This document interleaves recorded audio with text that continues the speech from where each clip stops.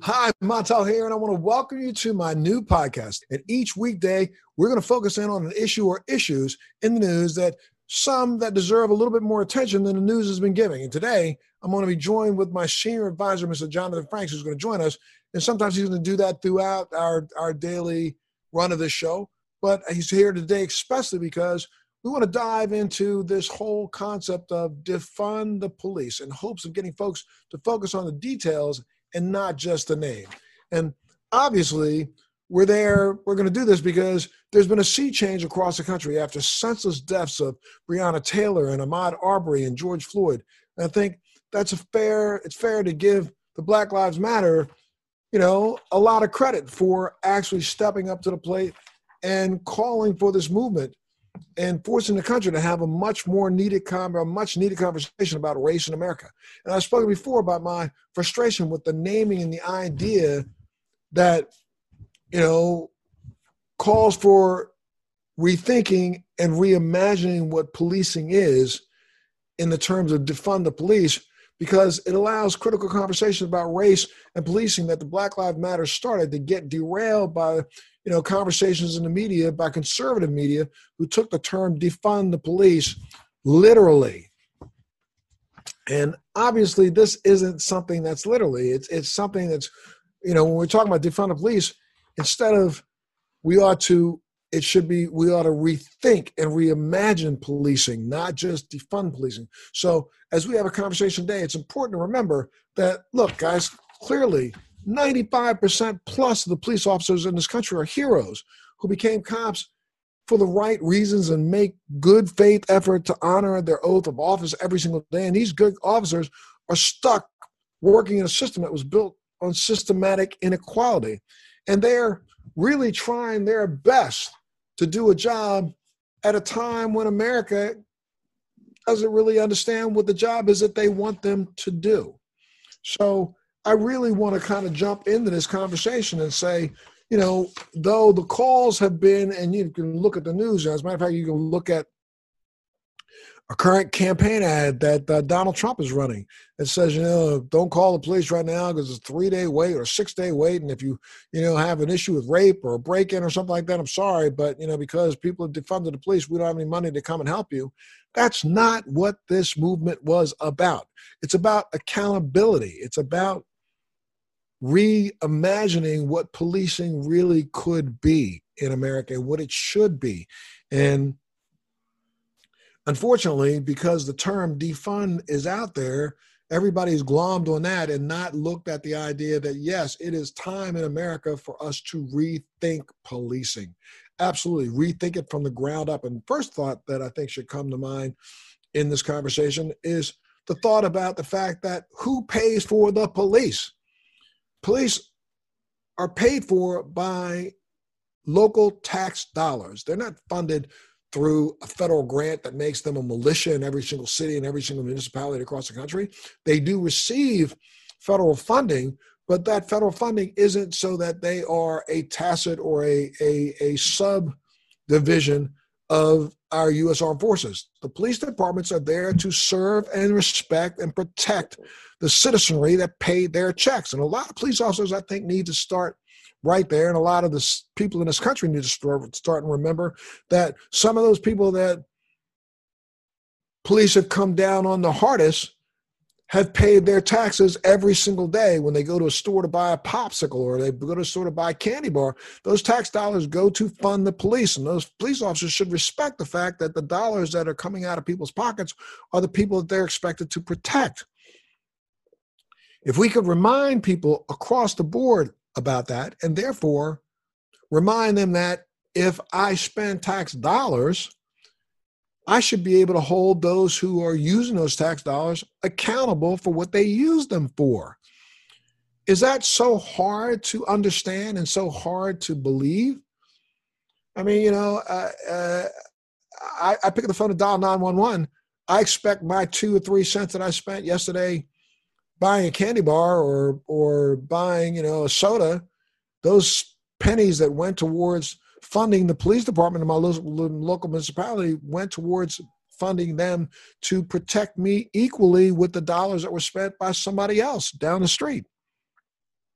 And for some reason, we seem to have, some administrations across the country believing that, it doesn't matter that the funding for the police comes directly out of the pockets of the population that they are tasked with protecting and serving. So that's number one. But we also need to have a really good conversation about what does defunding really mean. Now, there's a great article, and this one here is an article that was published by The Cut. It says, what exactly does it mean to defund the police? And I'll read a little bit of it to you. As thousands of protesters across the country have gathered to demand justice for George Floyd, Breonna Taylor, and other Black people killed by the police, a related rallying cry has gained momentum: defund the police. It's an idea that's been popular among activists and critics of the criminal justice system for decades. In the past 2 weeks, though, it's gained unprecedented support and national and media attention. Proponents of defunding argue that the incremental police reform has failed. A better solution, they argue, would be to effectively address underlying factors that contribute to crime, like poverty and homelessness. This would be achieved by cutting police forces, often astronomical budgets on city level, and reallocating some of those funds towards social services such as housing and youth services.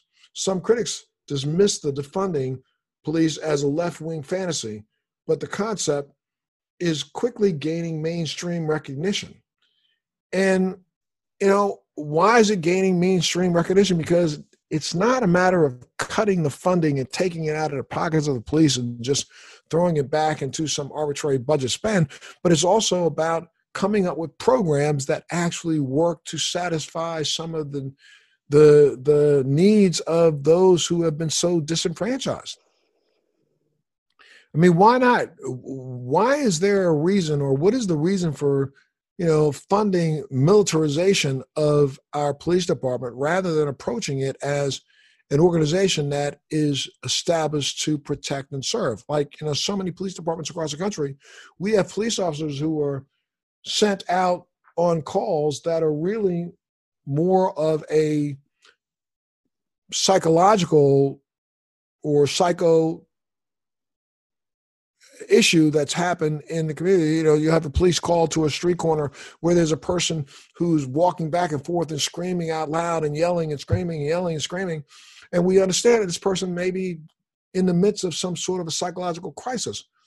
Our police departments, number one, and policemen, number two, aren't trained as psychiatrists or as psychological interveners. They're trained to protect and make sure that the person that's in harm's way is not going to harm themselves or harm anyone else. And so they show up in a police uniform, gun strapped to the side, and in some cases could be a bigger trigger to those who have been feeling isolated or those who are having some sort of psychological break. That's a trigger in itself that they're being, again, dumped upon. And so why not spend some of that money that we're using on tanks and armored vehicles on having a community-based organization that is embedded within the police department to make sure that they make the first, outreach to that person who is stuck on a street corner and having, a really bad time, and have them show up there, not in uniforms, but in civilian clothing, so that they look like they are really there to do what they should be doing. And that's protecting and serving that individual who is a taxpayer also from hurting themselves and hurting others. John, let me get you to jump in on that thought for a second. What do you think about that? I mean, I think, first off, the bigger question has been, what does the term defund the police really mean? What do you think, my friend? I think it's an unfortunate choice of words because it takes a set of reforms that I think a lot of people are now suddenly willing to consider. And allows it to be cast as an absurd idea like banishing the police. And I think one of the most important reforms, people on the right make fun of these social workers, responding to calls. Anybody who has ever had a mentally ill loved one or, an addict loved one that's had to make that call, right, knows it's nearly impossible, for the police themselves, right, unless your loved one says to them, I'm about to kill myself, right? There's literally impossible for the police to do much. And then we get into criminal justice issue, making, psychological issues, criminal justice issues. So the idea of the social workers is they come with the police make sure the social workers are okay, right? The social workers figure out what to do, and the police help carry it through. And it is a much better position for the police to be in because they're no longer in a framework as a mental health counselor they never signed up for. Absolutely.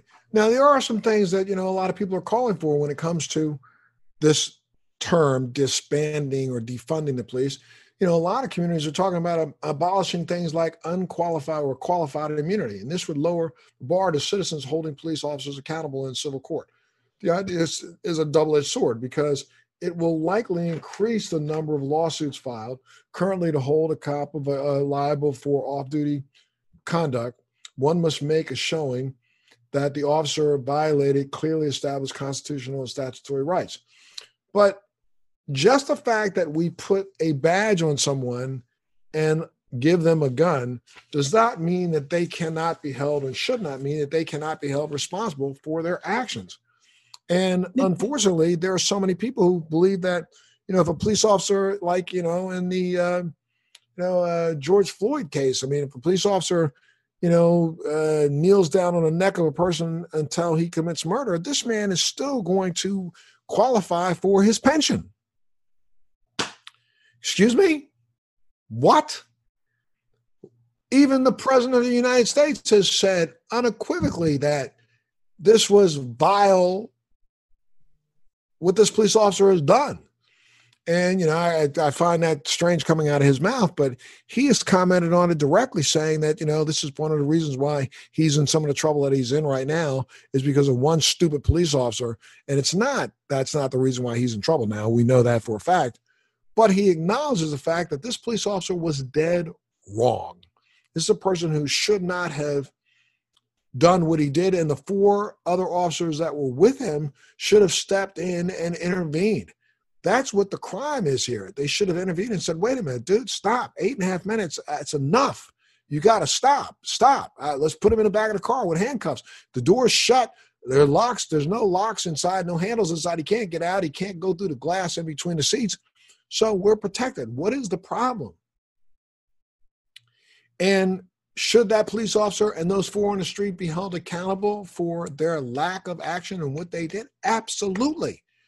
And would that tighten up the number of people who decided to, apply for a police job? It might, make people think twice about their idea of whether or not this is a job that they want. But I don't think so. I think people are going to step up to the plate and still want to serve as, defenders of, a civil society. What do you think, John?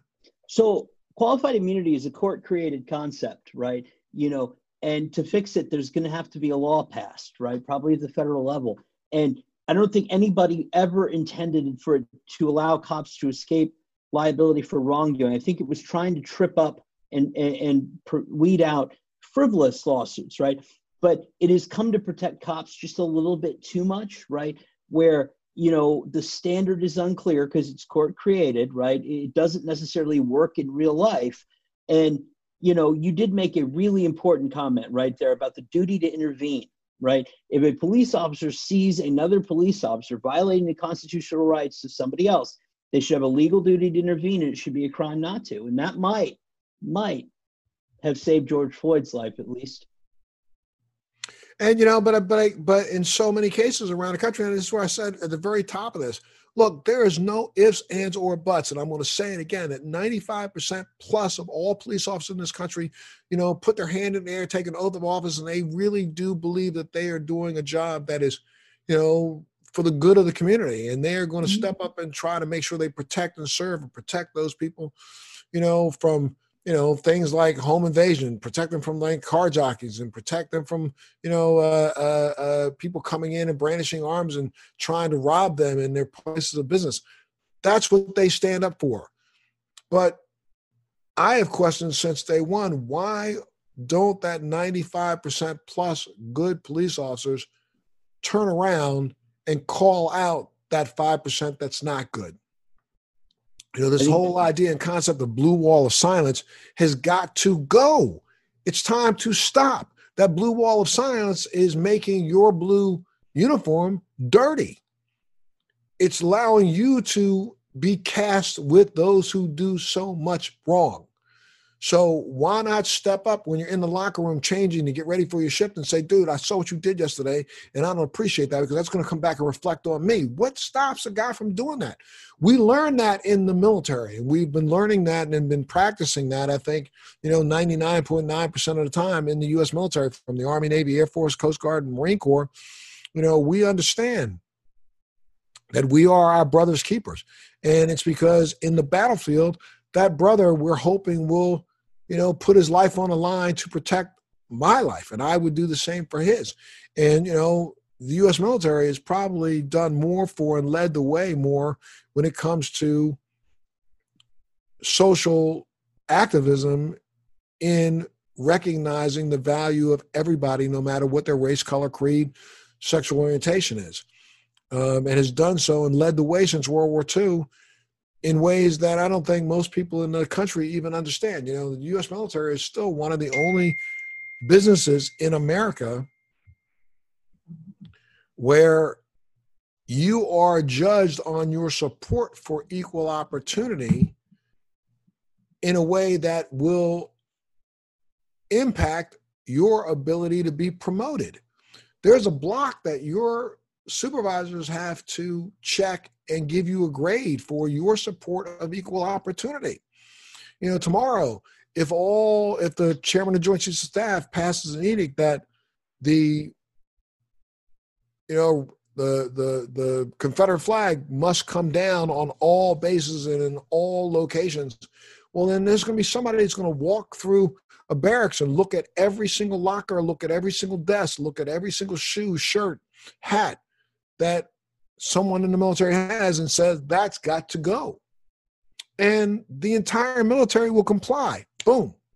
There may be a few holdovers that keep something in their locker, that no one will know is there unless they open the locker and make it visible to someone else. But that's going to go. The idea that the military steps up together and says, I am going to do this for the benefit of my fellow brethren soldier, that's something that we've led the way with. And there's zero reason why those that wear uniforms in the civilian world can't do the same. It's for us to police each other. That's what keeps us safe in times of battle. And for police officers to say, well, I'll let that go. I'll let that go. I'll let that go.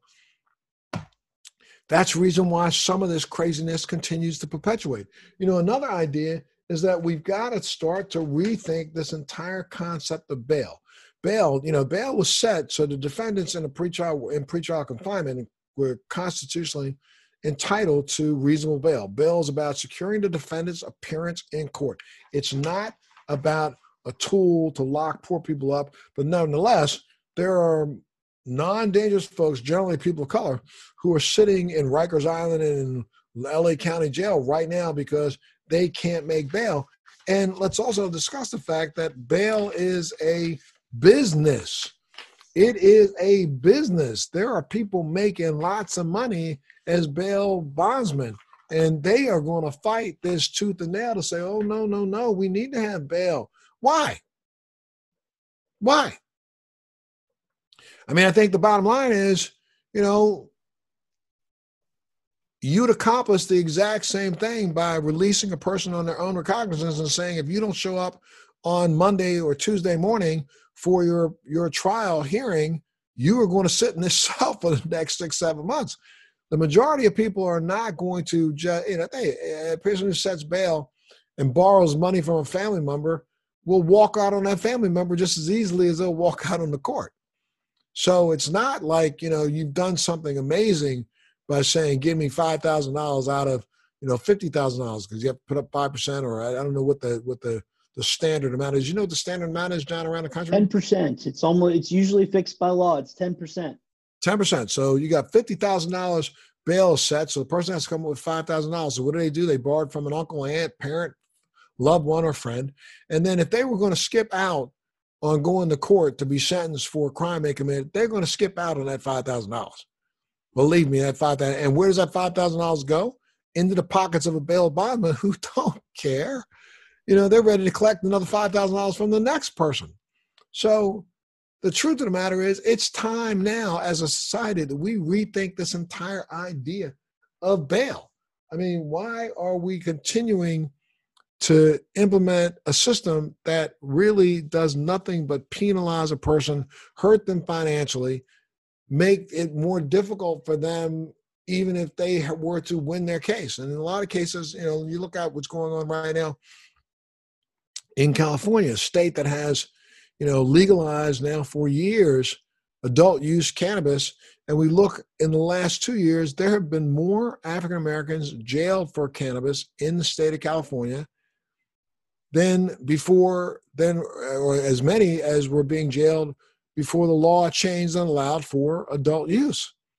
And all of those who are arrested are probably allowed bail. And out of that, the large percentage of them can't make bail.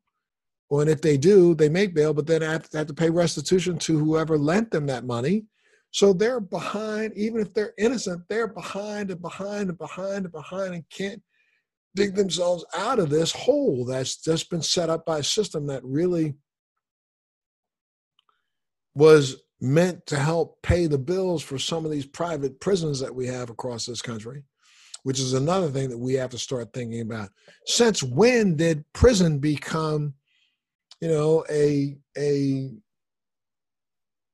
monetarily successful business opportunity in America? Since we decided to make sure, and when we take a look back, especially at incarcerations when it comes to cannabis or marijuana violations, over 80% of those that have been arrested and put in jail for cannabis have been people of color. So we have just been utilizing a system to continue slavery that we weren't allowed to use the chains and the whips for. Now we're using cells for, and continuing to pay slave owners who own these buildings a wage that is, making people money. Since when? And, again, look at it across the world. When you look across the world, we incarcerate more people per capita than any other country in the world. And the majority of those people that are incarcerated make up less than 17% of the total population. Or I'm sorry, now 13% of the total population of Americans. And it's really absolutely ridiculous. And another thing that we've just talked about, embedding social workers. I want to come back to that, John. There have been several programs across the country that are now showing its efficaciousness by using systems like this.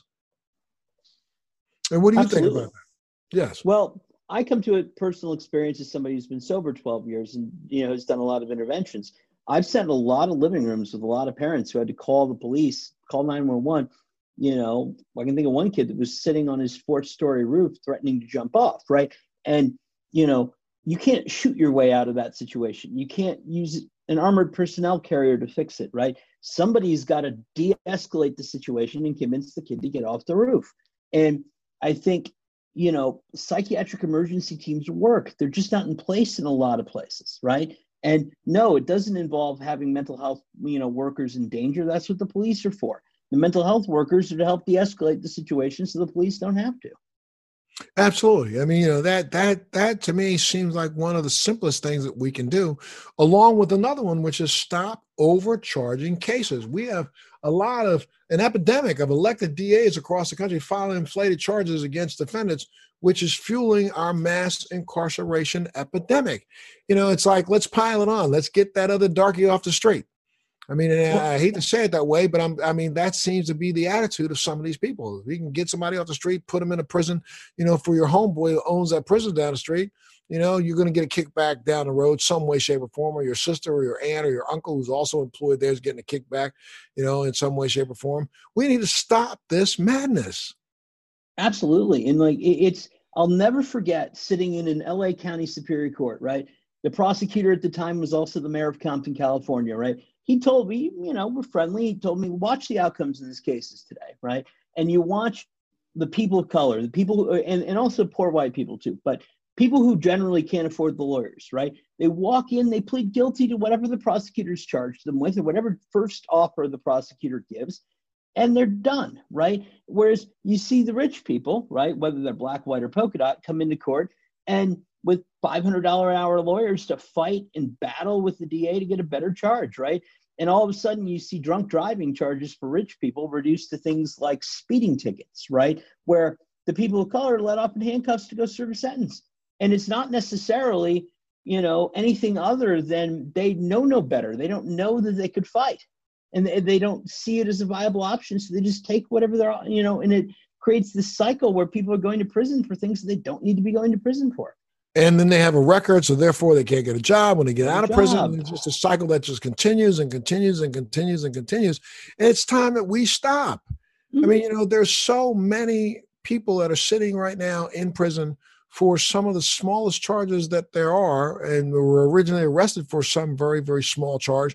But then, like you say, the DA then adds on another charge and another charge and another charge. Maybe they turned to the left when they were supposed to turn to the right, and that was called resisting arrest, even though they may not have done it violently, but they just turned in the wrong way because they misunderstood, and that becomes resisting arrest. And then, the fact that they pull their hands back when the police officer put the cuffs on so tight that it hurt their wrist, that was also called, assaulting a police officer.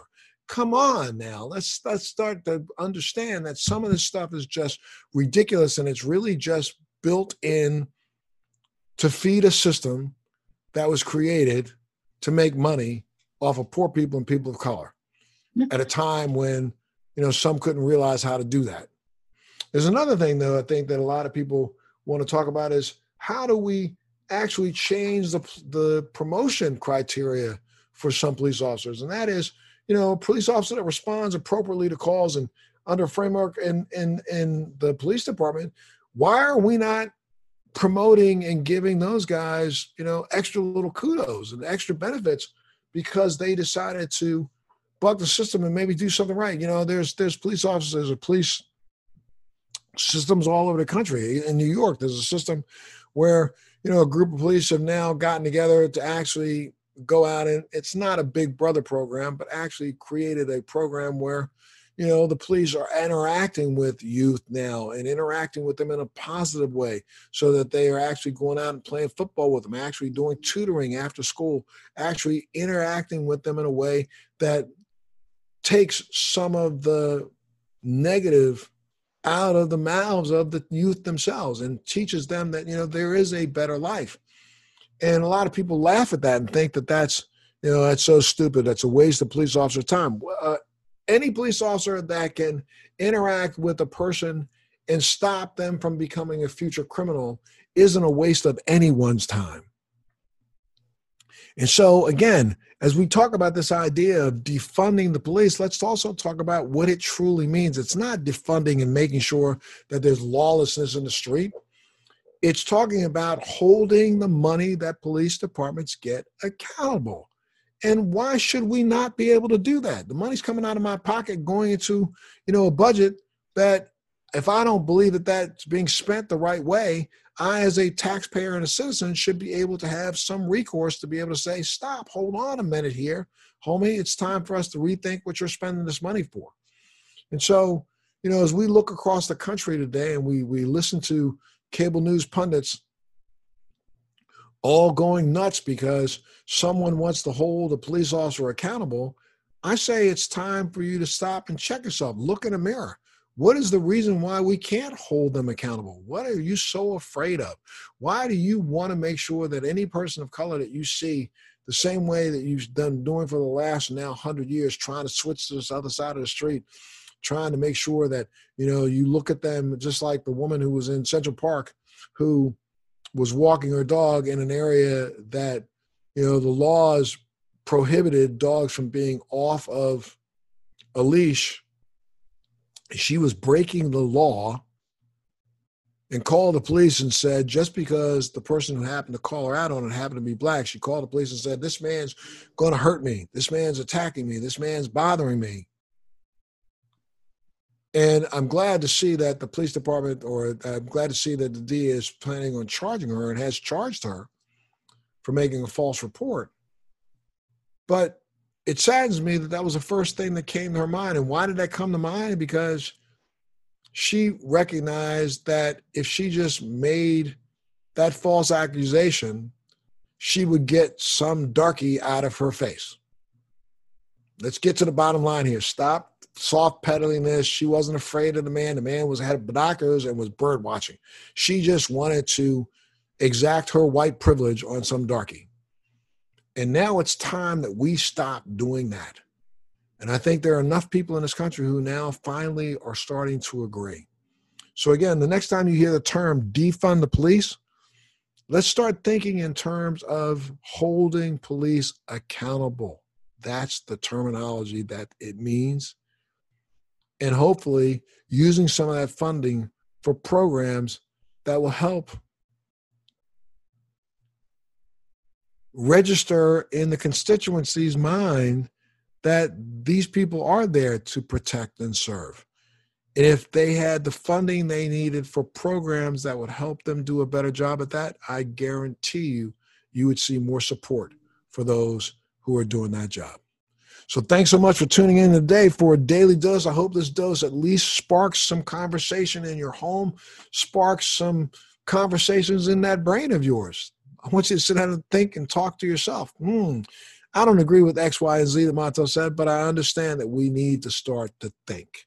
That's what this is all about. I want to say thanks so much for tuning in today. Tune in tomorrow as we tackle yet again another issue.